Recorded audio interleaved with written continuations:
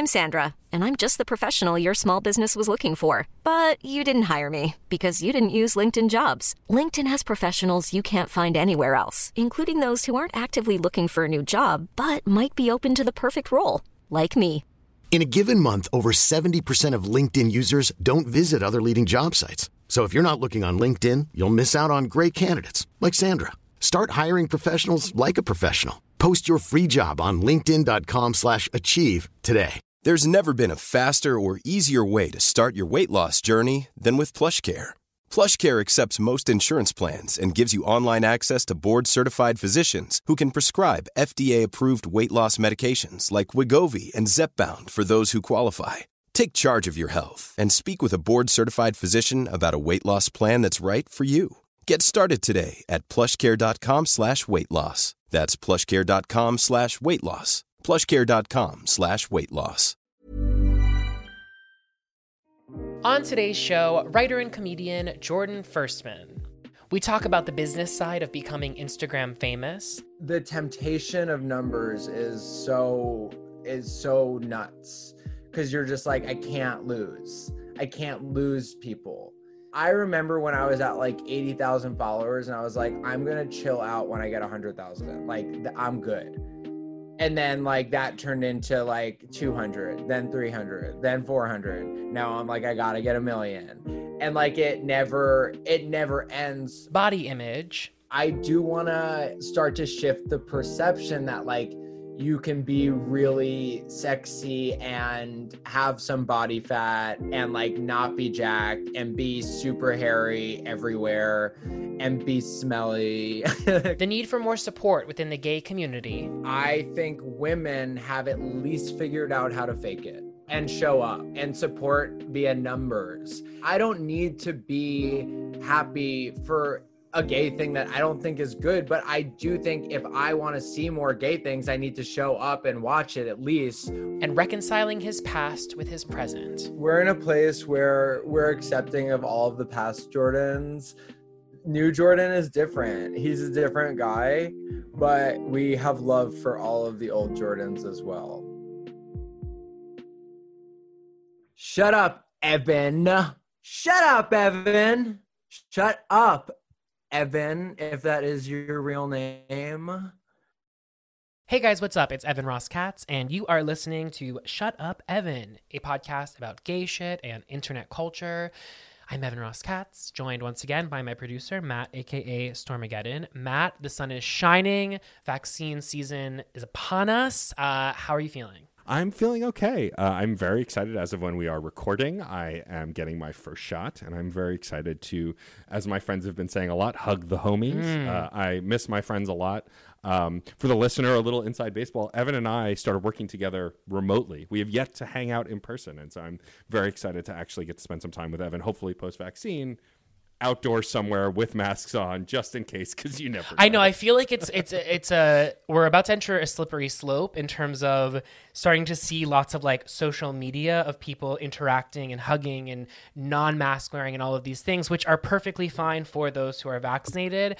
But it just starts to get it's a tricky tightrope that we're on in terms of how much we want to talk about vaccine distribution, because there are so many disparities in terms of who is accessing the vaccine. But at the same time, it's super exciting to have the vaccine because of what we've all collectively been through this last year. It's complicated. I'm interested to sort of see the speed with which we can get this vaccine into people, at what point we can reach herd immunity, and at what point we really can comfortably say that we've rounded the corner on this. And by this, I mean all of the things that are summed up with this. But that's super exciting. I want to start off today by congratulating the newly crowned RuPaul's Drag Race UK Season 2 winner, Lawrence Chaney, on a very well-deserved win. I think that for any listener out here who was on the RuPaul's Drag Race UK Season 2 journey, it was just I mean, it was just appointment television. It was so feel good. We got UK Hun, which I know that we spoke about several weeks ago on the pod, but we really got so many moments on that show that brought tears to my eyes, that made me so proud to be a part of this community, to be so proud to get to like have this art form, drag, that is really prominent within our community, that really comes from our community. There was just 12 queens on this show, all of whom I think so many other people fell in love with. And I encourage any of our listeners who, I get a lot of this with Drag Race, where it's kind of like, oh, I've never seen it, where should I start? As many listeners know, I am a completist by nature. I say you got to start from the beginning and you can't skip any season, minus season 11. But I would say that in the case of this particular season of Drag Race UK, if you're looking for a 10-episode sort of like easily digestible Drag Race experience, whether you're new, whether you watched it in the past and fell off, I cannot recommend this season enough. And I also just want to give a shout out to our runners-up, Bimini Bon Boulash and Taste, both of whom absolutely turned it out this season. I think viewers should look forward to hearing from one of the UK girls on a podcast to come. And I'm just really, this season got me really excited about the future of drag and also just queer representation. Taste is now the new face of Coca-Cola. Amazing. Yeah. Bimini Bon Boulash was in British Vogue, has a new book coming out that was just launched. We're starting to see these girls really just wade into new territories. Like just knowing that like Taste is the face of Coca-Cola is so fucking rad. And so I'm excited to see what's next for these girls, and I encourage everyone to tune in on that excellent season. I also want to send my condolences to the great Jessica Walter, who we lost just a few days ago. What a career. It spanned 7 decades. It included 1966's Grand Prix, for which she... Grand Prix. Is it Grand Prix? Grand Prix. Yeah, you did say Prix, which is on brand. Leave it in. 1966's Grand Prix, for which she got a Golden Globe nomination. 1971's Play Misty for Me, in which she received another Golden Globe nomination. The television series Amy Prentice, for which she won an Emmy in 1975. 1984's The Flamingo Kid, directed by Gary Marshall. The ABC sitcom Dinosaurs, which ran from 1991 to 1994, in which she portrayed Fran Sinclair, an anthropomorphic puppet of a homemaking Allosaurus. Come on now. But she is perhaps best known for the role of Lucille Bluth, the matriarch on the television series Arrested Development. I fail to conjure words that properly articulate the greatness of that performance. I think for anyone listening who knows that performance, perhaps you feel similarly in just, it is the blueprint. It is canonical. It is comedy greatness. It is timing greatness. It is facial greatness. It is delivery greatness. There's just, it's, the character is written so well. I'm going to try to do a baseball thing. The character is a home run, but her portrayal, isn't there something bigger than a home run? Like when you get all of the people on first, second, and third base? Grand slam. Okay, the performance is a grand slam. This is a sports podcast. And I just think that one of the great things about Jessica's performance is it not only is she so amazing, her presence elevates all around her. And I also want to shout out the fact that she appeared as Mallory Archer on 110 episodes of the FX series Archer. But I went back after her passing and just was trying to learn more about her as a human being. I'm always really enamored by a talented person who is a good person. That said, I really do love a talented person who's not a bad person. I love a talented person who can be difficult or bitchy. That's a quality I don't mind. But Jessica, as it turns out, from what I'm reading about her, was just such a lovely human being and really witnessed this industry. I want to say evolve, but I don't think we're at a point yet where well, yes, she definitely witnessed it evolve, but not evolve in the sense of like from bad to good. That's a little, there's a gradient here. Yeah. But she was around, she saw a lot, and she just kept pushing. There's a quote from a 2019 profile that she did with Elle magazine, and she said, quote, "The sad thing is that actresses of my generation, we were just taught to suck it up. The show must go on. Time is money. You never walk off set. You just keep going. Luckily, I've never had anybody be sexually abusive, but if somebody was nasty or rotten or loud, it never would have occurred to me to bring up the incident. Now I would.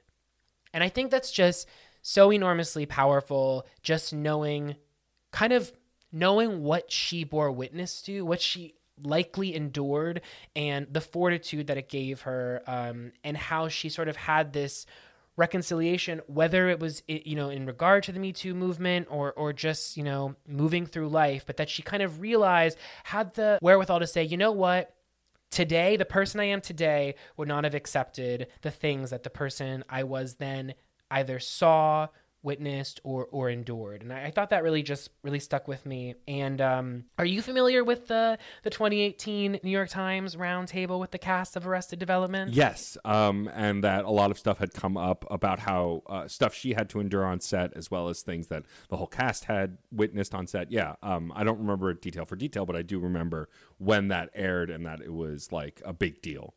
It's a challenging exchange. There's both a written form of this on the New York Times, and then they also released the audio from the interview. It's a round table. Portia de Rossi is not there, so as a result, it's the only two women are Jessica Walter and Alia Shawkat are the only two women involved in the round table. And Jessica speaks to some of the behavior that she endured from Jeffrey Tambor specifically on set, and the ways in which he could be verbally abusive towards her. And she kind of comes to this decision mid-interview. It's quite a listen. I really encourage you to listen to it if you can. In which she says, I have to forgive you. I have to move on. In order to move on from this, I have to forgive you. And the men around her, Jason Bateman, Tony Hale, etc., sort of come to Jeffrey's defense in a way that at best is troubling. Yeah. And they later issued apologies. This was a really big thing. It was like, it was the story itself became the story. And I just think that as we, continue to have conversations about the ways in which gender equality, needs to be rectified in Hollywood, in and outside of Hollywood, really. I think it's an interesting sort of like moment to zero in on. There's just a lot going on there. It's like, I just want to encourage people to go and either read it or listen to it, and understanding, we mentioned just now fortitude, the level of fortitude that someone like Jessica Walter had to have to get through on these sets. And I just want to take a moment to tip my hat to her for that tremendous career, for all of these great performances, and she will be missed. And if you want to, I really encourage everyone. I love Arrested Development for the most part, but if you are like me and kind of have a little bad taste in your mouth about some of the actors on the show, you can easily go through it and just fast forward to all of Lucille Bluth's scenes. There are so many good ones, and we will miss her. Yeah, for sure. Anything you want to say about her? Oh, well, it's just that I've always been a fan. I didn't know until this very moment that she was in Dinosaurs, a show I loved as a kid. I had no idea that was her. I'd never double-checked that. I didn't either. So great to know that. I've loved her performances over the years, but of course the big ones are Arrested Development and Archer. And what I love about Archer is she's essentially a similar character in Archer. And I think, it's funny. Apparently, Mallory Archer's design was created before she was cast. But the fact that she embodies that character so much and looks like the character, and maybe they altered it a little bit after she got cast, but I laughed so hard at that show for so many different reasons. And while I've loved a lot of her performances, I think Archer will always be the one that sticks out the most, because I felt like by the third, fourth seasons, they just let her do whatever, and every time it was gangbusters. It was always funny. Also, the fact that Archer as a character is so impertinent, and his mother is just worse. There's never a time where they really reconcile. She's just worse, and it's just always butting heads and always funny. I'll miss her. She was a great performer, and sounds like a great person as well. And, but she has a ton of great work, and there's plenty of things to see. And a lot of them are very easy to find. So I definitely, like Evan, recommend that you go check out that stuff as well. Absolutely. And hopefully, going back to that quote that she said, if she had witnessed what she witnessed then now, she would say something now. And I'd like to believe that there are a lot of people out there that can take a lot from a quote like that and sort of carry forward a new understanding of how they are allowed allowed to exist in the workplace and the autonomy they have to speak up and say something when they see something or endure something that is not acceptable. I hope that having stories like Charisma Carpenter and even like this quote for Jessica Walter help to, not incentivize is the wrong word, but help people make people feel more comfortable, less alone, like they have the autonomy to make these decisions about how they deserve to be treated. Yeah. I was gonna say how they should. It's not how they should, it's how they deserve to be treated. So doing a little bit of a 180, this week we also got the long-awaited announcement that season 41 of Survivor is finally in production. Now, I think some of you know I'm on this Survivor journey. I'm now into season 27 right now. Wait, when yeah. we first started season 2, what season were you watching? I feel like you were in single digits back then, weren't you? Oh, I had to have been. I mean, I started with season 1 in April. Oh, wow. And so here we are on season 27. I know I am one season away from Cagayan, which I went back and read my initial tweet from April in which I asked people, like, what season should I start on?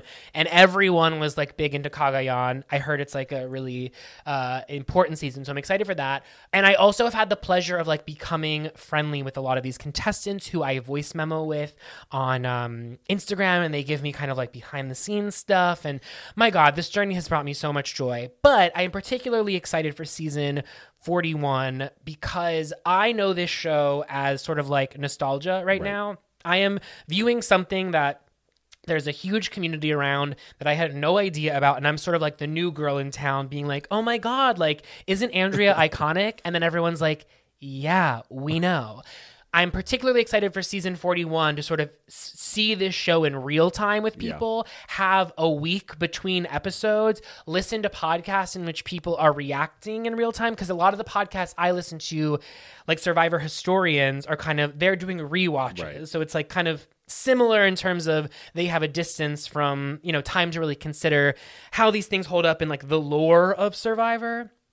But I also think what's really exciting is that a new mandate came down from CBS over the summer saying that with shows like Big Brother and Survivor, they would now need to cast them with 50% people of color. And for Survivor heads out there, they will know that seasons 13 and season 14 of Survivor, so Cook Islands and Fiji, featured casts that were comprised 75% of people of color because of a sort of quote-unquote race war season that was devised by CBS. Yes, cringe. But one of the great things to come from that awful premise was that actually you got a majority POC cast on these shows. And actually, in the case of Fiji, season 14, you had 4 Black contestants in the final 4.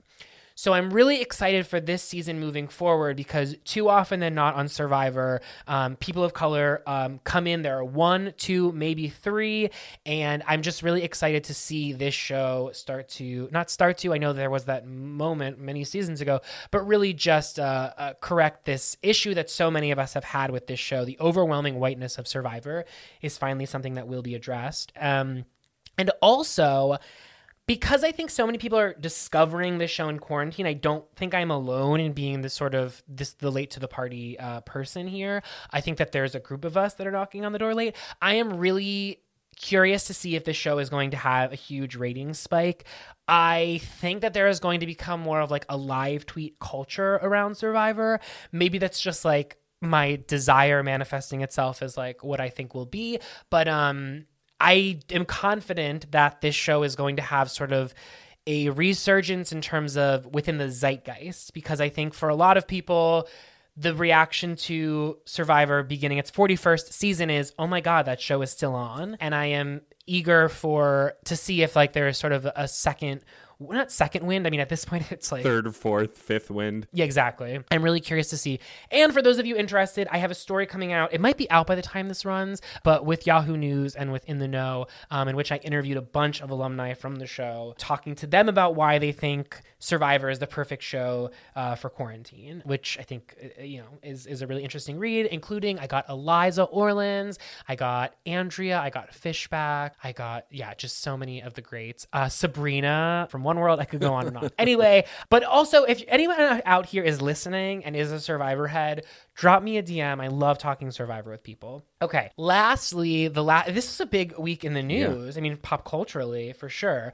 So lastly, I wanted to touch on Lil Nas X, who last week released the music video for his new single Montero, Call Me By Your Name. The video, which I encourage all to watch, I'm really full of encouragements in terms of things to watch, but this one is I think it's 3 minutes and 30 seconds. So, this is a must. I encourage people to watch. The video features the singer in a makeout session with an alien version of himself, a Marie Antoinette-inspired stoning, and a lap dance with the devil. If that doesn't sell you, I don't know what will. He accompanied the release of the video with a letter to his younger self that he shared on social media. It reads, quote, "I wrote a song with our name in it. It's about a guy I met last summer. I know we promised to never come out publicly. I know we promised to never be that type of gay person. I know we promised to die with the secret, but this will open doors for many other queer people to simply exist. You see, this is very scary for me. People will be angry. They will say I'm pushing an agenda. But the truth is I am. The agenda to make people stay the fuck out of other people's lives and stop dictating who they should be. Sending you love from the future." Ugh. I don't need to articulate how powerful it is. I think it's all in those words. But I wanted to zero in on two specific parts of that. I particularly loved that the message that he was conveying here is stay the fuck out of other people's lives and stop dictating who they should be.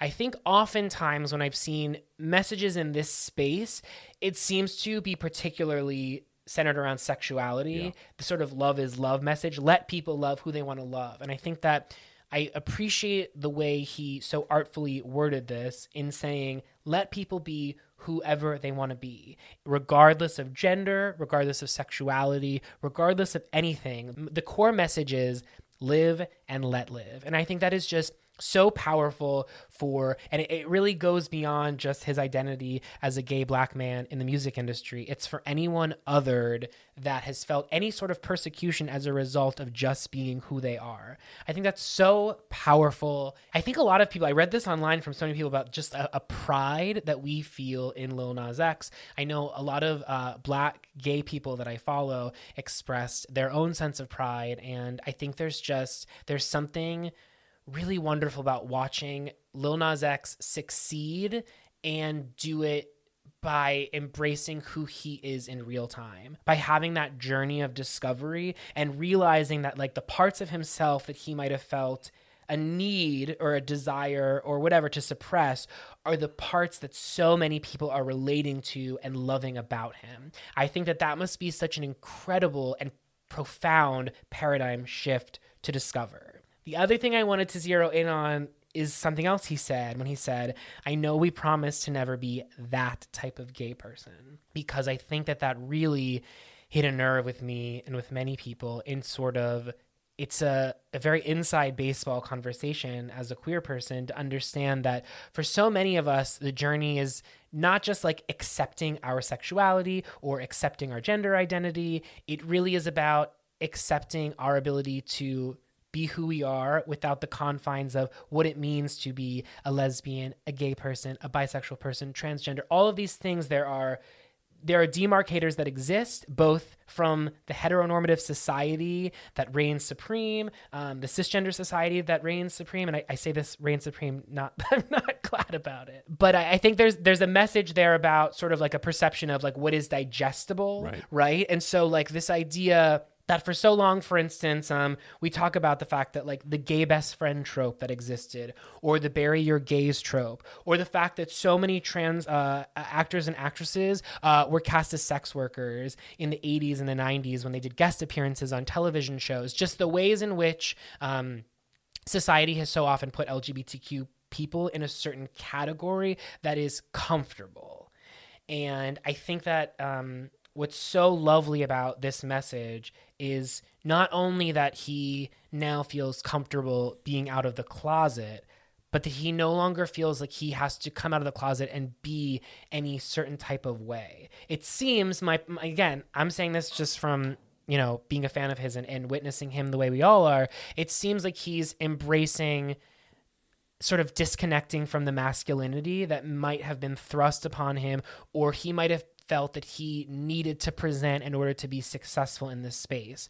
And I think at the end of the day, this is an industry, the music industry, that he is a part of, and the bottom line matters. And to see this song go to number one, it's not just the fact that like social media is talking about Lil Nas X. It's not just that. That's wonderful. But the fact that people are listening, tuning in, watching, the fact that the music industry can look at him as a success story, it's not just, it's like his success becomes so many other people's success in the barriers that he is opening up for so many people. And I said this on social media, but I just think like we need to declare March 26th from henceforth, from here, Lil Nas X Appreciation Day, because that letter, this video, and everything that he is and that he represents, the comfort with being oneself, the journey to discovering oneself, the ongoing journey, it's all such a beautiful thing. And we're lucky that we got someone who, with the panache, look at me, my grand pricks.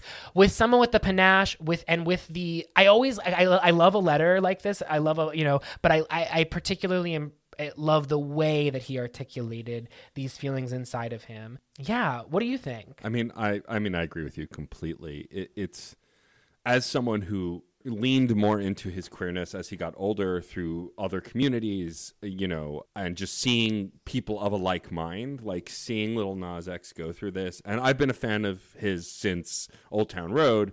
It was impossible to ignore that song. But when you look at the video for Old Town Road and now you look at his newest video and then Holiday in between is like the markers, like it just gets more queer in the most glorious way, especially with the current video and just how beautifully declaring it is who he is. I think it's magical, genuinely, incredibly captivating and magical. And that he's also someone who's so open. Like, I have a TikTok and I follow him on TikTok, and he's genuinely funny and kind and sarcastic, and none of that has to do with his sexuality, but his sexuality is a part of it, and who he is a part of it. And it's just delightful and it's powerful. Yeah, it's kind of like there used to be this like idea that existed. It's like gay people, we're just like you, like we're no different than you. And it's like, no, actually we don't, maybe sometimes we are, some of us are, but it's okay too to like that we're not. And I feel like he sort of shows that the path is not necessarily like conformity,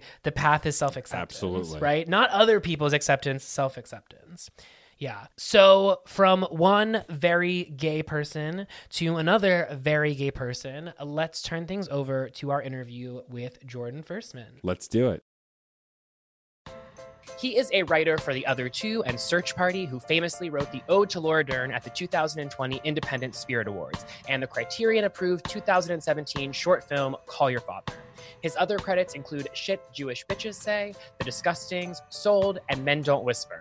He's also been coined a COVID-famous Instagram star after going from 15,000 followers at the start of the pandemic to now, as of this recording, nearly 800,000. He's amassed a huge fan base around his impressions, which range from inanimate objects to abstract concepts, all personified through himself.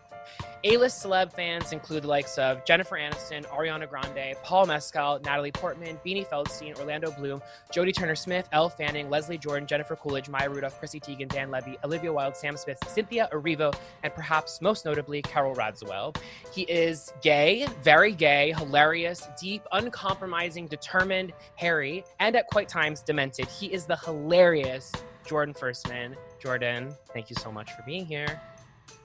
Bitch, she went off with that. I mean, to reference Shit Jewish Bitches Say, a video that I like did with my musical theater friends when I was 19. I mean, honestly, we're in a place where we're accepting of all of the past Jordans. New Jordan is different. He's a different guy, but we have love for all of the old Jordans as well. I have great love for all of those Jordans, and I think a lot of the focus of the interview today will be talking about those old Jordans and in conversation with the new Jordan, as you mentioned. Let's start by talking about the state of comedy. I'm just kidding. Can you start by telling me a bizarre story of something that's happened to you over the last few months that the Jordan Firstman of 2019 would never believe? Yeah, there's been a couple. The one that really was the moment I was like, whoa, what the fuck, was It was the week after the round with Banana Bread's publicist. Hi, BB. Are you sitting down? I have some exciting news. How would you like to be Time Magazine's Person of the fucking Year? Yes, we did it. We did it, bitch. The plan fucking worked. It worked. I said it, this is your year, and we did it. We got everyone home. We got them a bunch of fucking rotted bananas, and they just went off. They went off, bitch. And that's kind of when shit got real. It was popping, and then it like popped. It was still like COVID vibes, but like I had made like a very secret plan with like 2 people in my pod where like we're going camping, like we're just not going to tell anyone and we're going to do it. And it like felt a little like scary, but we were like, we just want to go to the woods. And like they were really excited for me and I was excited about what was happening and it felt really big. I was like, whoa, this is fucking crazy. Because that was the week that like Katy Perry posted to her main feed, then Chrissy posted to her main feed, and then like that was when like all the celebrities were coming. And I think that's right when I got Reese and Jennifer Aniston too. So I was just like, it was a lot. And I was like, okay, we're gonna like actually turn my phone off for a couple days and like just be in the woods and be in nature and like just try to chill for a second. This is also my first backpacking trip ever. And so we're going on like a 3-day backpacking trip near Lake Tahoe. And we're in the middle of the woods. We're the only people there. So we're about a day and a half in. We've had one night, seen nobody. And then the first people we see walking down the hill, we're like, oh, like, hi. And they're like, oh my God, Banana Bread's publicist. and we just like started screaming because we were truly in the remote woods, like not a soul around for miles and miles. And like my friends like didn't quite understand the level in which it was happening. And like when that happened, they're like, oh wow, like this is maybe real. For people that aren't familiar with you and that don't know what we're talking about, can you explain that particular video? Yeah, I mean, it's super simple. I just did an impression of Banana Bread's publicist because everyone was making banana bread in quarantine and posting about their banana bread. So the idea was that like Banana Bread had this publicist that basically orchestrated the whole pandemic to get Banana Bread famous. Tell me this much. Do you think that where we're at now, are we in a post Banana Bread America in terms of the quarantine timeline? Oh yeah, we're 5 Americas past Banana Bread. Yeah, I feel like I don't even remember the taste at this point. No, and June, July, huge, and ever since then, just Banana Bread's publicist has since fired Banana Bread. Ooh. It's like it's not their moment anymore. But what a moment it was, and cemented by you. You've become very well known over the last few months. Vulture, as I mentioned, called you COVID famous in a recent profile, and Vogue, The Vogue, called you the funniest man on the internet back in August. So tell me, how has all of this changed you? And I ask that because fame can change a person, but so can any sort of change with this sort of velocity at which you've experienced it. Yeah. And knowing you as long as I've known you, you've been in this business for a long time, and correct me if I'm wrong here, you've endured the struggle of trying to make it in this industry. Yeah. What is it like to have this moment, especially with that perspective of knowing how long you've worked for? I don't know if it's fair to say that you've worked for this moment, but you've worked for something. You tell me. I was working for something that I didn't even know existed. And like, I'm so grateful for this moment, not just because of my career, but for what it's taught me about what life can be and what I'm capable of. I was on this track to like be a TV creator and like be a TV writer who creates TV, hopefully at some point. And now I'm looking back and I was like, how limiting is that? And like, the things that I'm doing now and the things that I'm able to do because of this freak accident that happened on the internet, it's opened my mind to different possibilities and different mediums that I want to explore, and different types of art and different passions that I was kind of asleep to when I was like so laser focused on the Hollywood dream. And, you know, I still have shit going on in Hollywood, but it means a lot less to me now. I hate Hollywood. It's only broken my heart. It's only treated me bad. It's given me a little bit of money, but not like the money that I'm getting from being Instagram famous. I'll tell you that much. Like I'm struggling with it right now, because like you have to be in it for the love of the art. But then I also see the world changing and evolving past the art form. I'm like working on a show right now that I'm having to go through footage of old movies, and movies from like the 30s and 40s, and every single movie back then had a scene where they go and watch a movie, everyone. And it was like, oh yeah, America was obsessed with movies. And then I think about now, and like you wouldn't see that in a movie now, because we're not obsessed with movies. Like we don't care about movies actually. And like the people that are like trying to like really stick it out and make that medium happen still, all the power to them. But like, it's such a wretched, hard thing to do. And it takes years of your life that like, I'm not sure for me, it's like, I do have the like passion for that thing that will like be gone in a second in the day and age we live in. Does that make sense? It does. Yeah, totally. I do want to shout out the 2012 Michael Patrick King Sex and the City film, which does play Meet Me in St. Louis in the movie, just to reference. No. I totally agree with you. You're correct. And I'm saying that when I did see that 10 years ago, and I know what you mean, there are a lot of movies that I know them more as being played within other movies than I do the actual reference. It's like, for me, it's like Citizen Kane is a movie that I know as a reference point more than I do a movie. So yes, I totally agree with you. We will circle back to your disenchantment with Hollywood later. But first, I was watching a September interview that you did with the Katie Couric. And in that interview and a number of other interviews, you are asked to break down your own success and the methodology, etc. Even just now, I asked you to explain playing Banana Bread's publicist, right? It's like I'm asking you to, you know, make sense of something that's quite absurd. Do you enjoy talking about these impressions, or do you more see them as an entry point into bigger conversations that you hope to be having? The latter for sure. And like, I think a lot of people will come to me with interviews expecting me to be just like really charactery, really funny. And I love talking big picture about everything. And like, I love talking really abstractly. And like, I think the like comedy I do is like little manifestations of the bigger thoughts that I am thinking. But like, if you just sit down and talk to me, I'm not gonna be like doing characters and doing bits. Like, I'm not that UCB girl. I love that. Do you encounter a lot of people that don't get the joke? I'm reminded of a moment in your short, Call Your Father, where you take your prospective lover shopping and discover a $40 mug inscribed with the words, "I'm Rihanna." Your lover, who seems to be around 20 plus years older than you, says he doesn't get the joke, to which you say, quote, "Oh, it's not a joke. You drink out of this mug and you literally are Rihanna, like for a moment. And that's a good thing," he asks. And I love that moment so much because it's so hyper specific of two people coming from two completely different perspectives on something that, and they both see the world the way they see it. And I often think about that older gentleman character that you wrote. Do you ever think people like that exist, that sort of see these impressions and just say, what is going on here? Yeah, I think for a lot of reasons. Like, sometimes I get DMs that truly scare me.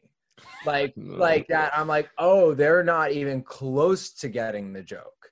Like, they're so far removed that like, I don't think in this lifetime they will ever learn enough to get the joke. And like, those are the people that are now my audience.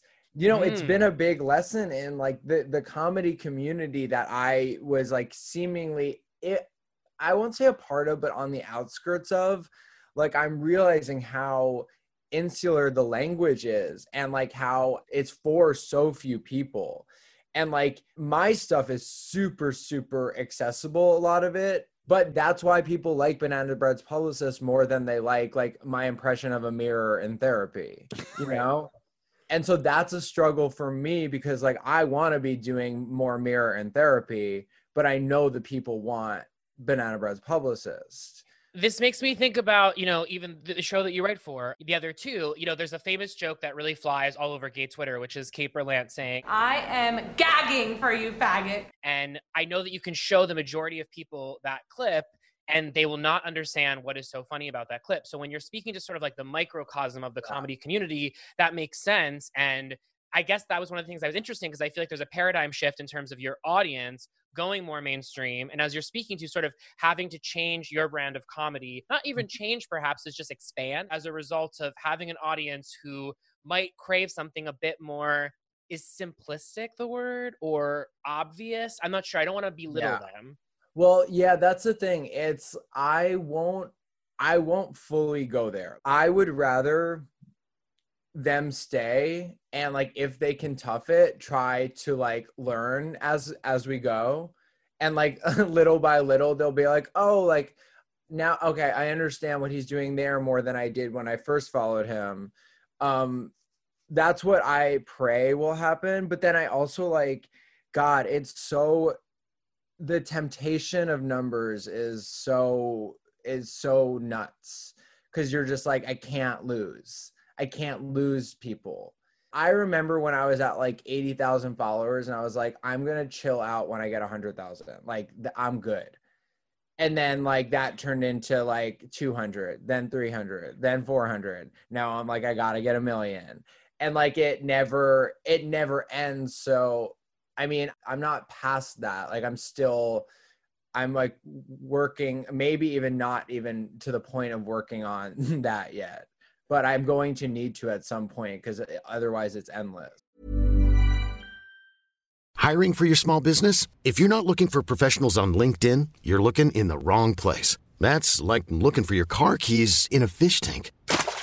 LinkedIn helps you hire professionals you can't find anywhere else, even those who aren't actively searching for a new job but might be open to the perfect role. In a given month, over 70% of LinkedIn users don't even visit other leading job sites. So start looking in the right place. With LinkedIn, you can hire professionals like a professional. Post your free job on linkedin.com/achieve today. There's never been a faster or easier way to start your weight loss journey than with PlushCare. PlushCare accepts most insurance plans and gives you online access to board-certified physicians who can prescribe FDA-approved weight loss medications like Wegovy and Zepbound for those who qualify. Take charge of your health and speak with a board-certified physician about a weight loss plan that's right for you. Get started today at plushcare.com/weightloss. That's plushcare.com/weightloss. plushcare.com/weightloss. I really appreciate your candor about this subject because I think one of the interesting things about your success in this moment is that it's metric based, right? A lot of other people, when they're having success in their life, even professionally, they might feel it in terms of, people might be patting them on the back more. They might get a congratulations here and there, but you have a number that you can check in with minute by minute and watch increase. And you also have an audience telling you thumbs up or thumbs down on content, essentially. It's like, and so you're able to, which is, I imagine, a virtue, right? In terms of being able to be more reactive to what you see popping. But it's also interesting because I've noticed you are at a place now where you can post a selfie, which is not the same thing as your comedy work because it's not artistic, or maybe it is artistic. I don't want to say it's not, but it's different, right? In terms of the creative process. And that too can accrue the same amount of likes, if not more than something that might've been thought out, storyboarded, given sort of like place to sort of like be imagined, if you will. Yeah. Is that part weird? I mean, it has been. And now that honestly, this fall, industries and like the like business world has caught up to me. Like the first couple months, like I was alone with the internet and like I was exploding with the internet. And then there's always a lag period between like, then the corporations come.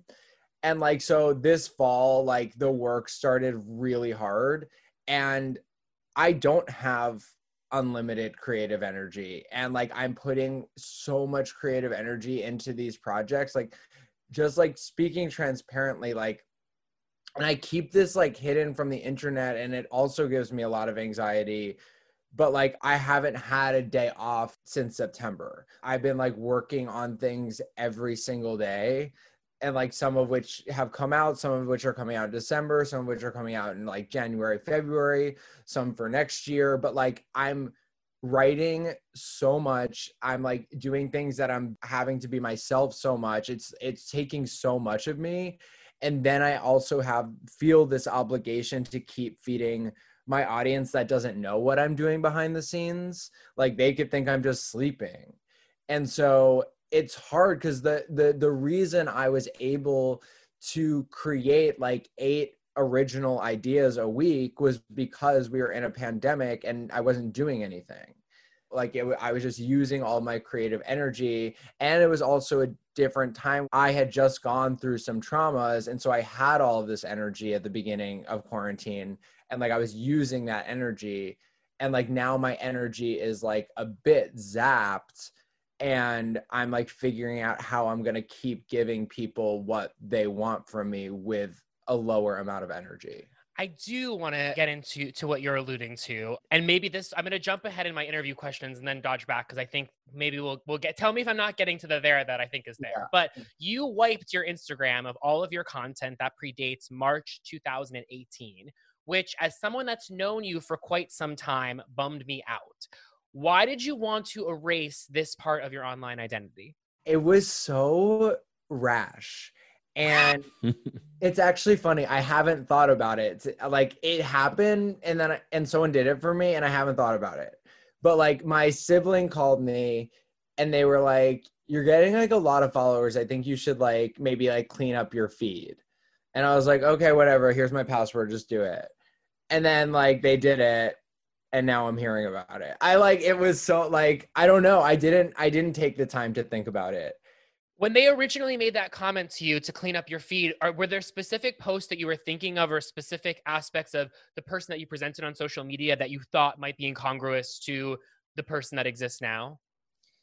Yeah, there was like a wiping clean aspect of what happened this year. I don't know if I'm like proud of this, but it does feel like Jordan Part 2 is here and like people don't get to know the nuances of Jordan Part 1, but they'll get to know it in my art if I choose to tell them in that way, like through my framing devices.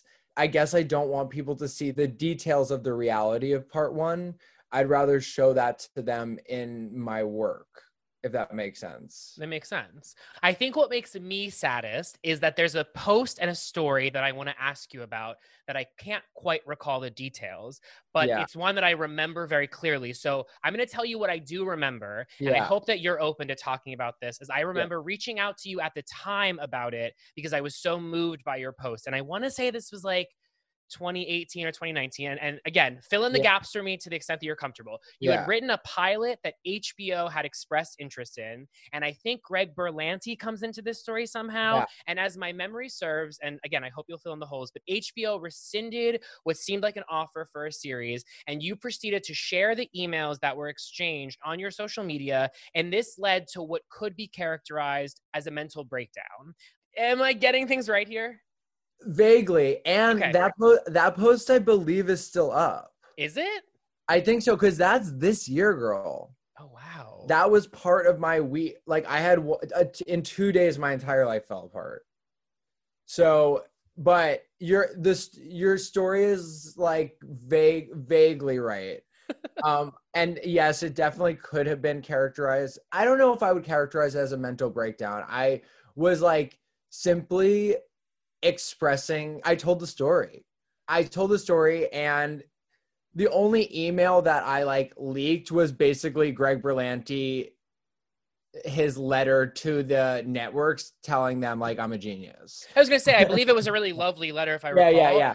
But if you wouldn't mind, can you sort of recount the details? Because it seemed like what I remember, again, my sad memory, but what I remember is that you being really led to believe by the network that you had something, and therefore by proxy, really getting excited and feeling like your big break had been presented, and then for it to really be the rug to be pulled out. Yeah, I mean, it was less like maybe than even that. And it was a 4-year process. I'll tell the story really quickly. Please. But so it was Call Your Father. It was based on Call Your Father, and I had like expanded it into a really deep, rich, beautiful world. And it was kind of like a gay intergenerational West Side Story. And like, it wasn't just about the two men, but it was about the friend groups that surrounded the two men. And like, you really got in with like the young, queer, diverse group versus like a white 50s lived through AIDS group. And like, you saw them like clash and have to deal with each other. And like, you know, it was also about just aging in general and like what happens when you like forget that like life exists and someone comes in and shows you like what life is again. I mean, it's the proudest I've ever been of any writing I've done. So I sold that show. I pitched it everywhere the first time. One place said yes, everyone else said no. The place was Sundance TV, Sundance Now. It was like their streaming platform. And so I wrote the whole series with them without a writer's room. They like didn't have money for a writer's room, so I wrote it all myself. They picked up the show. They were like, this is going to series. They're like, but we like have no money, so we need to like figure it out. And so then they asked their parent, I'm just like saying everything because like I think transparency is important. And so they like asked their parent company AMC for money, and then and I had already asked a really amazing like Tony Award winning actor to play the like lead who wanted to do it. And then the network came back, and we were in pre-production at this point. Like we had line producers, we were scouting locations, and they're like, okay, it's still picked up, but now it's a cast contingent pickup. And then they like called me in, and I like made a deck of like all the people I wanted in the show, and which was really inventive casting, like really good casting, way ahead of the curve casting. Like members from like Brockhampton were doing the music. They had no idea who they were. I was ahead of them and they didn't realize. And so they basically sat me down and they were like, basically, we would love to cast a gay actor in this role, but there's just none famous enough. And so there's no gay actors on your list that we approve of. And it is hard to find a 50 to 55-year-old gay actor that is sexy, and because he has to like fuck me a lot in the show and like that I'm attracted to, but is also like sad and nuanced and all of the things that a character had to be. And my producer called me like right after the meeting. He's like, fuck them. No. And I'll say my producer is Richard LaGravenese, who's amazing. He's a legend.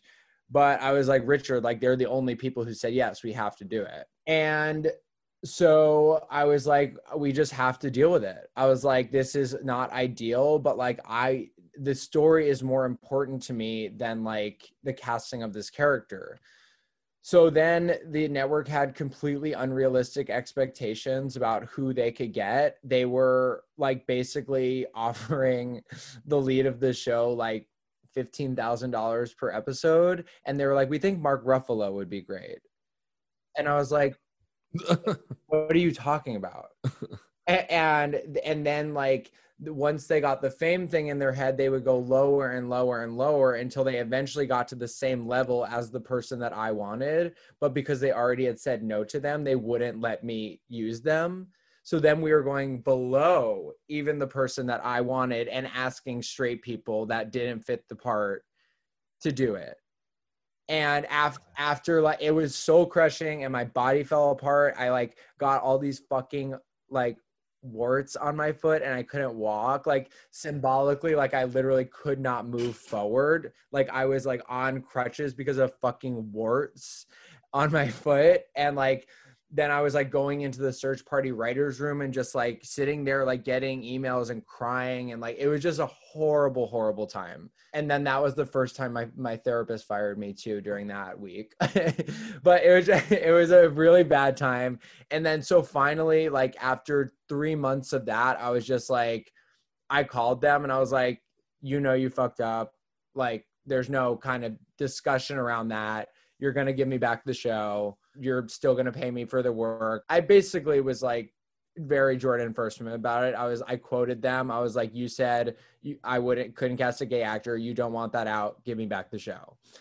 And they were like, we're so sorry. here's the show back. And then that coincidentally, the night before I did that, I had a dinner with Greg Berlanti just because he had seen my shorts and wanted to meet. And so I emailed him the next day and I was like, hey, I have the show back if you want to read it.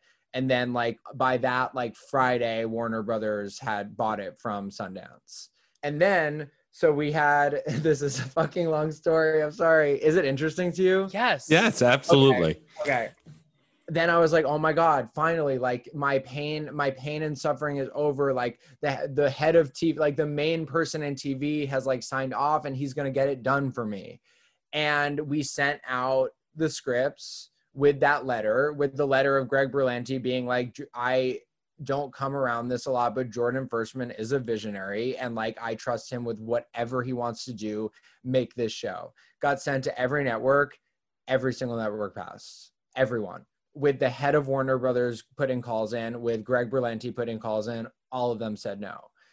And then at the time it was called like Warner Media, which is now HBO Max, they kind of popped up and, you know, they owned Warner Brothers. So then we went in and we like basically pitched the show. Instead of sending them the scripts, we like pitched it and I fucking killed it. And they bought it in the room and they were like, we're making this. Like, we're so excited about this. Like, we get it. And I was like, oh my God. Now we're 3 years after. This is now 3 years after I pitched the show. And I'm like, yeah. Damn. So then I have the season written. I was like, great, let's do it. Let's go in. And they're like, actually, we want to go back to the beginning and rethink the whole show. And I was like, I literally can't believe this is happening. But like, when you love something so much, you just like, I didn't have a choice. And so they're like, we want to like buy a pilot and then a backup script. And then when I thought we were getting like a series order based on that meeting of like in the middle of the meeting, she stopped me. She's like, well, I'm buying this. So like, you can finish if you want. Like, it was so enthusiastic. And then, so I rewrote the pilot. Like, I had evolved as an artist, so it was a better pilot than the first one. And they loved the pilot. And then I thought we were going to then go make the pilot, or they were going to make the series. Then they're like, actually, and I got this news when I was in Peru the night after I did my first session of ayahuasca, like deciding whether I should stay in my relationship. And then I like got a call being like, actually, they want another script, which is like not a cool thing to do when you're like thinking you're getting to shoot something. So then I go back and then I write another script. They love it. Then January comes and I had a meeting with one of the execs and they're like, it's happening. Like it's probably going to be a pilot. Don't get your hopes up for a series, but it's probably going to be a pilot, but it's happening. And then 4 days later, I got a call that they're not doing it. They're killing it. And this is January 2020. Yeah. So now that got us to January 2020. I mean, the thing that is risky that I did is like, you can definitely track the exec at HBO Max that was like feeding me all of this, but I don't care. Like, he should know that he did that to me and like he took away my art. I don't really care about calling him out, honestly. I'm in a different place now, but like he would sit me down and be like, Jordan, like, I've never felt this way about a project. Like, I will fight for this project. I will fight for it. Like, this is my dream career project. And then he didn't even call me when they killed it. I had to have like Berlanti's people call me and just say it's not happening. Like, let me ask this. So Jonathan Bennett of Mean Girls fame just got nominated for an Out 100, or is one of the Out 100, what's the term? Like, is listed among the Out 100. And the reasoning is because he is in a new gay Christmas movie coming to Hallmark, and how this is somehow in 2020, how remarkable a gay Christmas movie. I find one interesting thing worth comparing this to what you're talking about is this idea of gay media celebrating heterosexuality acceptance of gay storytelling. Yeah. And yet what you're presenting is this, like, not only a very nuanced depiction of gay living, but intergenerational gay living, which and we'll talk about Call Your Father in a moment, but is itself just an explosive concept to get into because of the disparities between the generations. And then not to mention that you are a gay person writing this on top of it all. Was there any part of it, in addition to it, you also have like Greg Berlanti, you have gay people in Hollywood with power vouching for you. Is it demoralizing in any sense to think that you see other gay work getting made, no disrespect to Hallmark Christmas movies. Yeah. But you see that work not only getting made, but getting praised, out 100 worthy, if you will. Yeah. And then you see work like this that, as you've mentioned, you've poured your heart and soul into it, and it's surrounded by gay scribes in every sense of the creative process, and it gets sidebarred. Yeah. It's been really hard because also, like, I have felt the gays kind of leave in my ascension. And I get it. I'm like, yeah, I get why gay shows don't get made, because the second success gets in the picture, the gays are like, fuck you. There's too much internalized shame. We want to let each other succeed, but something inside of us does not let it happen.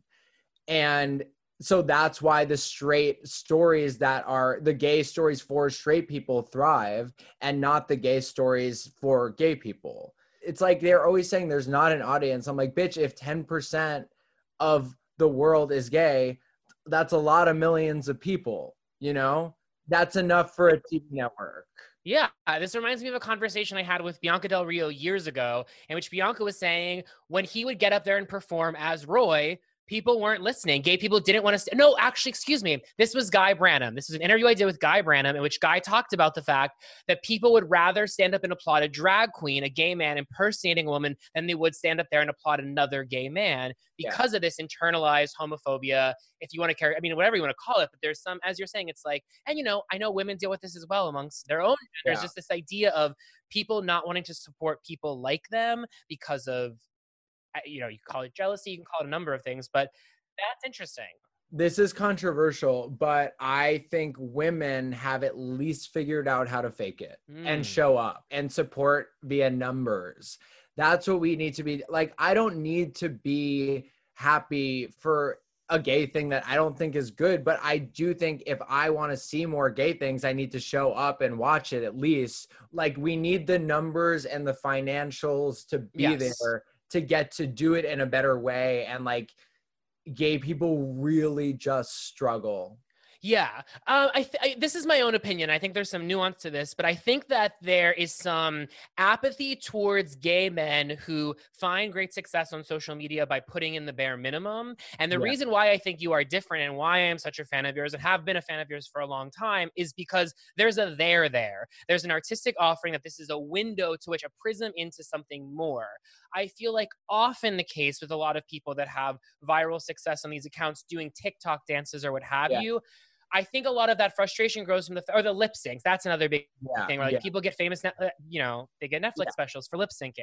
Yeah. And I think there's a lot of apathy from people or jealousy or what have you, just because it's sort of asking, okay, well, you're doing something anyone can do. And I think in the case with you and why I'm excited to see the many places I know your career is going to go is because there's so much more to offer outside of just these impressions. But for a lot of people, that's all that they have. And I think that's where that frustration grows. But to your point, it's like, yes, I think that gay men specifically have a hard time with the success of other gay men. You can also look at Pete Buttigieg and the idea that, of course, many people are not going to support Pete Buttigieg within our community because he is quite moderate. But the vitriol, the idea that people would go out of their way to dunk on him more than they would another candidate, I thought was notable. Yeah. Okay. So let's talk a bit about the short Call Your Father, which I think explores themes that we don't often get into in our queer cinema. There's a sex scene in which you ask this older gentleman to fuck you. He doesn't have a condom and therefore says that he can't. It's okay, I'm on PrEP, you tell him. What about STDs, he asks. Do you have any, you respond. Nope, he says. Can I trust you, he asks. Oh my God, are you serious, you respond. Of course not. Before a big, slightly sinister, slightly adorable smile comes over your face and you begin fucking. It's both hyper stylized and quite realistic. And I think it's in that exchange that we see so clearly what the Jordan Firstman experience is. We get that sort of like window into your beautiful brain. What were you trying to say with this film? It happened so long ago. And I think there's things in it that I didn't even know that I was saying.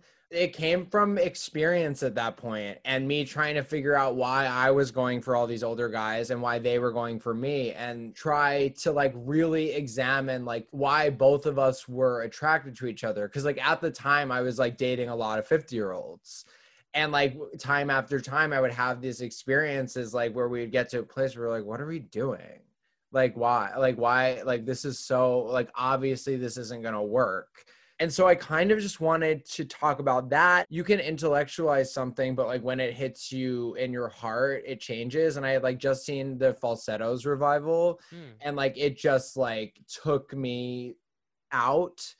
And like that was a big moment in the conceiving. Actually, I had already made the short, but that for this show, that was like, I was like, oh my God, like I feel it. I feel AIDS. And like, you know, I have my own personal experience. Like I think a lot of gay men have their own personal experience with AIDS, no matter the age. I think it's like lessening, but I think especially our generation where we weren't in it, but we weren't out of it.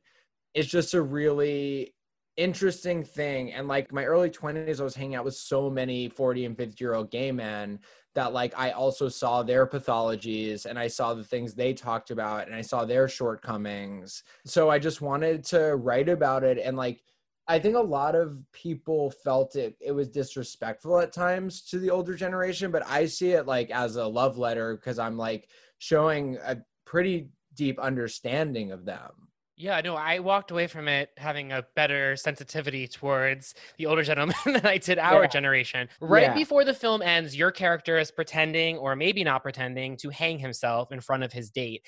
The date decides to leave, and before leaving, doubles back to tell you to, quote, call your father.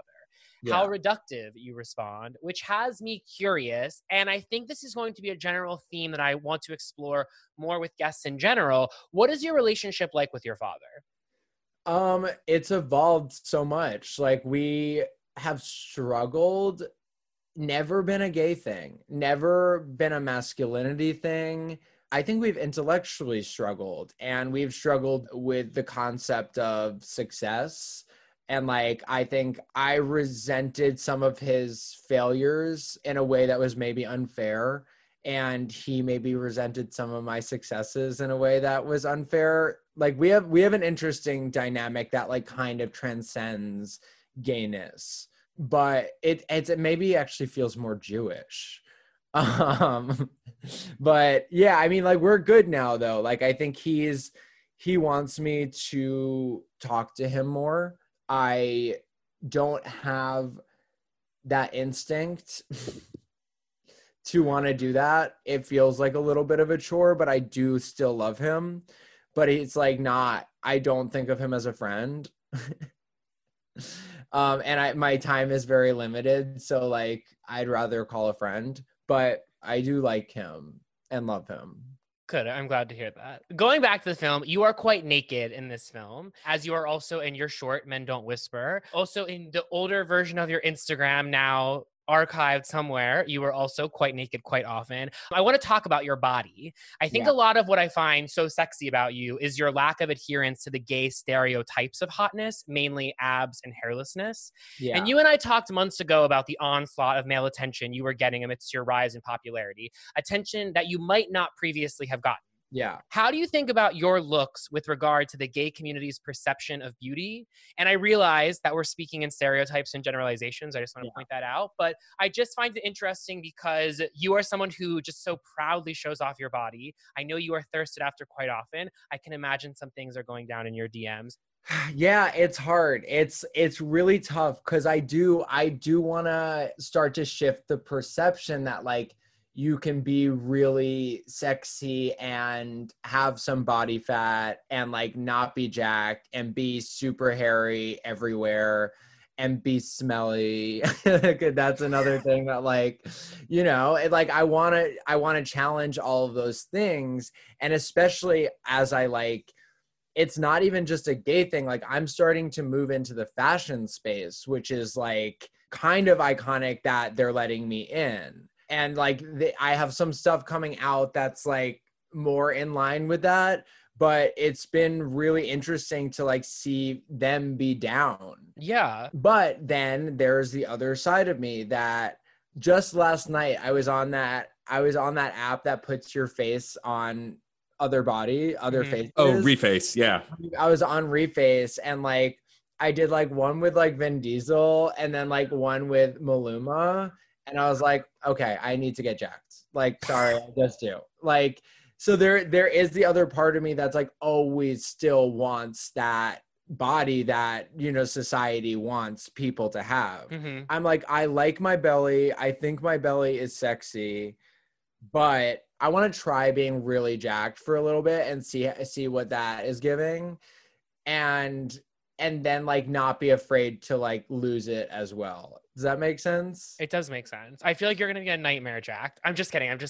Probably. But like, that's the thing about me is every step of my life, people were like, you're going to be a nightmare when that happens. And then that happens. And I'm like, still pretty much the same, which is half of a nightmare and half not a nightmare.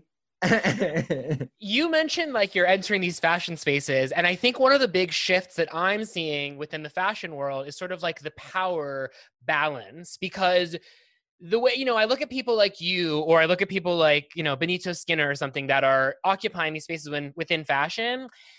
But you are doing these brands a huge favor. I mean, more often than not, you have much bigger followings and much more engagement, because fashion brands famously lack engagement. It's a huge issue within fashion, is that everybody wants fashion, but no one really wants, it's not like a big part of the discourse. I think that's why you see people like Billie Eilish and people like Harry Styles being a part of fashion campaigns to get people talking. So is there ever part of you with your growing success right now that kind of looks at, again, going back to the numbers, looks at the numbers and says, yes, this is a space that like I've never really occupied, and yet you do have a place in this. You can see the way in which this brand is benefiting from having you be a part of it. Is that weird? Yeah. I mean, I see it more with press, because like at this point, honestly, like my content costs money. It has to. And then with press, they've gotten around these rules where they're like, make a full video for us for free when we have like 0.5 of the engagement you already have. We're only going to gain from you and not pay you at all. Right. Like that's where it starts pissing me off. Cause I'm like, I'm giving you the thing. And it's like under the guise of like press makes you like more famous. But I'm like, no, it doesn't. Like, it's not. But I think that's a shift that's happening in real time right now that you're sort of pointing out that I think is really fascinating. And I am curious to see how agile fashion, notoriously a not agile industry, to say the least, I'm curious to see how they're going to react moving forward as people like you come up and sort of upend their traditional systems of how they do things. Totally. The brand that I'm working with now, I was really shocked at the creative freedom that they gave me. I pitched them the idea I wanted. I was like, this is a brand, they're not going to say yes. And they were like, let's do it. And then like they got in the way less of my creative process than anything I've ever worked on. I've worked on like short films with people getting in the way of my creative process more. So like, I'm kind of like, yeah, let's do this more. Like, this is great. Totally. Matt has a question for you now. Yeah, I do. First, I want to thank you as a queer man and a Jewish man and a hairy man for your openness on social media. It's really actually like, I'm sure you struggle the same way I do, talking about wanting to get jacked. But then I look in the mirror sometimes at my belly and go, no, I like this. I'm happy with this. Yeah. And then there's other days where I'm like, ugh, I'm disgusting. Look at all of this, you know? And so it's just nice to see other men who look like me in the queer space online, because what Evan says is true. A lot of queer men like have a certain look, and that's fine, but like I don't see myself a lot. And so it was really cool to see that. I want to talk about your social media, especially since you're talking about deleting all of those Instagram posts and how you curate your content. You know, social media can feel like a double-edged sword sometimes. It can show the best and the worst of humanity, especially this year in 2020. For folks like us who use it as a main promotional tool, how do you keep yourself from doom scrolling and like just passing out from all of it? And how do you balance promotion and personal time? Because I know you just said before, you kind of work all the time. So like, how do you separate that? How do you keep yourself from just going crazy? I mean, if I'm being honest, right now I'm in a phase where all of it feels like work. There is no sense of pleasure. I used to like get so excited for the impressions. and so excited for the secrets. And now it's like people being like, secrets, like just like begging for them. And it makes me not want to do them. And like, I am like naturally like a punk. If someone tells me to do something, I don't want to do it. But then I'm like, I'm having to be like an adult fucking businessman for the first time in my life, being like, this is making me money now. And so like, I have to do it, and it's not going to be good if I don't want to do it. So I have to make myself want to do it. Yeah. I think my spirit is really transparent, and people can always tell when I'm not in it, always. And like, I see, and you see it with the numbers. Again, one of the interesting things about being able to see analytics. Yeah. Last question before our lightning round, before we finally end. Briefly, to the extent that you're comfortable talking about it, I don't know a lot about sort of the money side of what one can make. I'm not asking you to like send over any like, your tax information, but I am curious. I imagine your financial situation has changed over the past couple months from 2019 to 2020. As an artist, artists are not notorious for making a ton of money. What is it like to suddenly be making money for your creative self? I imagine there has to be some kind of validation that comes from seeing your work not only become popular, because that's one thing, but to actually see monetary gain. I'm still processing it. It doesn't like feel real, because truly, like, I started the impressions in April. They were already getting big by May, June, July. And like the most I would see is like get an offer for like a couple $1,000s to do a thing. And then I don't know what happened, but then September came and all of a sudden the offers were like insane. And then I just was like, whoa, okay. But I will say the artist part of it is like, it is hard for me to be like, swipe up to find more about, like, it's really hard for me. I was on a shoot yesterday where like I had a little bit of like, during the shoot, I had an existential crisis, and like the clients were like on the computer, and I was like, guys, like, can I just not? And like, they wanted to make me happy, but then there was like talk of like off screen. And like, I ended up just like being like, Jordan, they're paying you. Just say swipe up. Just say it. Like, you can say swipe up. But it is like, it's tangibly like selling your soul. I'm like, I said I didn't want to say something. They were like, we're paying you. I have sold my soul a little. It reminds me of like when these luxury complexes go up and, like a CVS comes and wants to occupy the basement floor. See, that's not even a good example because the CVS is good. But, like one of those banks that no one uses comes, and it's kind of like, this is real estate, right? And it's like, you want the best possible tenants within your real estate. And so sometimes you have to concede because there's going to be a high paying renter who, you know, might not look as exactly the way that you want your building to look. Yeah. Okay. Last couple of lightning round questions before I let you go. What would you say is your biggest insecurity? My biggest insecurity, I would say I struggle with not being liked, I guess. Like, I think that the idea that people think I'm cheesy or annoying, the thought that people think that I'm annoying, or cheesy or corny or not cool. I'm like, I have a cool complex, which is like not cool in it of itself. At the rap party for season 2 of Search Party, one of like the head writers who was he was the head of UCB for a while. And he was like, Jordan, I have never met someone who is you're the most confident and most insecure person I've ever met. And I was the head of UCB. I like the addendum. Yeah. So I think like, in the last year, the like confidence has surpassed the insecurity, but like there is always this like balance. And I do think it's part of what makes like me be able to be an artist. Cause like, if I was just the confidence part, like I wouldn't have the struggle that I need to like, to make things, you know? If you could top any Hollywood celebrity, who would it be? Ooh. Okay. Who's got like a big fat ass?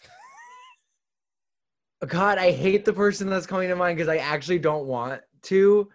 Like, I really don't want to, but I do think like Chris Pratt's ass would probably be really nice to fuck. Totally. But I will say, but I always get his name wrong, but the one I want to fuck the most, and I wouldn't call him a Hollywood celebrity, but he is an actor, and he's like, if you ask me what my type is, it's him. I think you've actually corrected me on his name before. Luis Gabriel, right? What? From Little Women. I don't even know him. Oh my God, someone corrected me on his name. Luis Gabriel, I think is his name. From the movie? Yeah. There was another man besides Timmy? The hotter one. Oh, no, I didn't correct you on that, but no, that is a really, no, I'm not really overly familiar. Oh my I know him God. from that movie. Go like Google search Run, Don't him. Walk? He is the hottest. Yeah, you're into like posting like hot guy. You posted something hot today, right? Probably. Oh yeah, Frank Ocean. Yeah. Oh, yes. Oh yeah. I mean, Yeah. I mean, Hello. Frank Come also on. trying. If Very you could bottom any Hollywood celebrity, who would it be? Ooh. Does it have to be Hollywood, or could it just be celebrity? No, yeah, let's expand.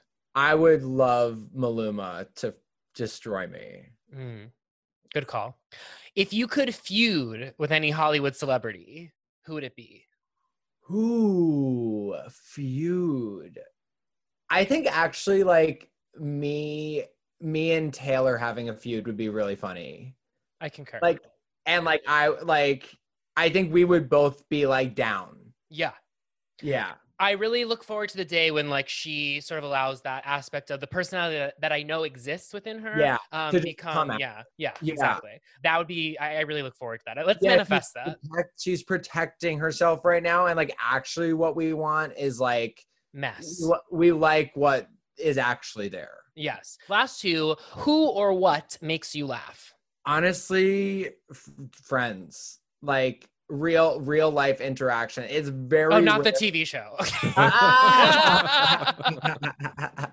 No, I think Friends is genuinely funny. Like I watch it a lot, and I'm like, these jokes slap. Meg Stalter every time makes me laugh. And then just like being with friends and like finding the joke. I will say another reason I think the impressions do well is because like they do feel like you're finding the joke with me, like we're together and like on mushrooms and like laughing our ass off, and like we find a concept. So like that's when I laugh the most, is like when you find the joke with your friends. Yeah. Last question. What is your ideal trajectory for your career at this moment? And I ask that with the understanding that that could change in a heartbeat. But at this moment, where do you want to see things go? I want to like keep following the fun stuff. Like I'm getting so many random offers, like stuff in the fashion space. They want me to like write and direct a highbrow porn, which I'm interested in. Like I want to follow all the fun little things, but then the main core is like, I do have the next show, and it means more to me than Call Your Father. Like it occupies a bigger space inside of me.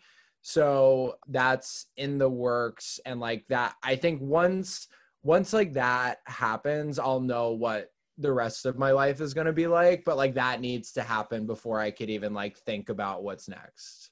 Fair. I want to thank you so much. I know your time is valuable, and I really appreciate not only you coming on, but I appreciate sort of having these more introspective conversations about queer existence, particularly what you're talking about with the ways in which gay men don't always support gay men. I know I am very actively one of those people that very publicly does not support gay men from time to time, but I think there's nuance to be had here, and I think that there are many ways in which gay men can actively support one another, and so it's nice to back and forth about that. Yeah.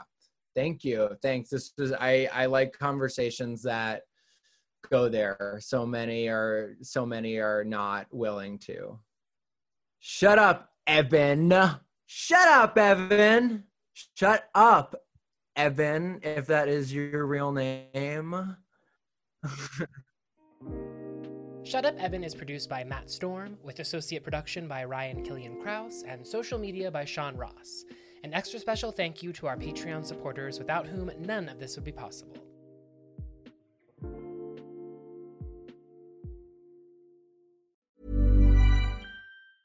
Ever catch yourself eating the same flavorless dinner 3 days in a row?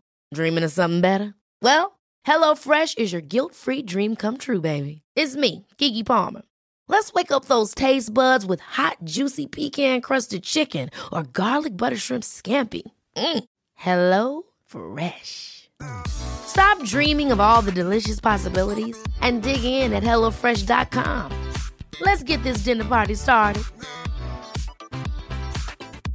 Want to get a chiseled look in the jawline? Sculpt and shape your jawline with added volume from Juvederm Volux XC. Juvederm Volux XC is an injectable gel specifically designed to be robust enough to improve moderate to severe loss of jawline definition. And it is the first and only hyaluronic acid filler approved for the jawline. Add volume to your jawline for a chiseled look with Juvederm Volux XC. For important safety information and to find a licensed specialist, visit Juvederm.com.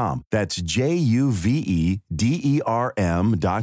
Not for people with severe allergic reactions, allergies to lidocaine, or the proteins used in Juvederm. Common side effects include injection site redness, swelling, pain, tenderness, firmness, lumps, bumps, bruising, discoloration, or itching. There's a risk of unintentional injection into a blood vessel, which can cause vision abnormalities, blindness, stroke, temporary scabs, or scarring. Talk to a licensed specialist to find out if it's right for you. Visit Juvederm.com. That's Juvederm.com.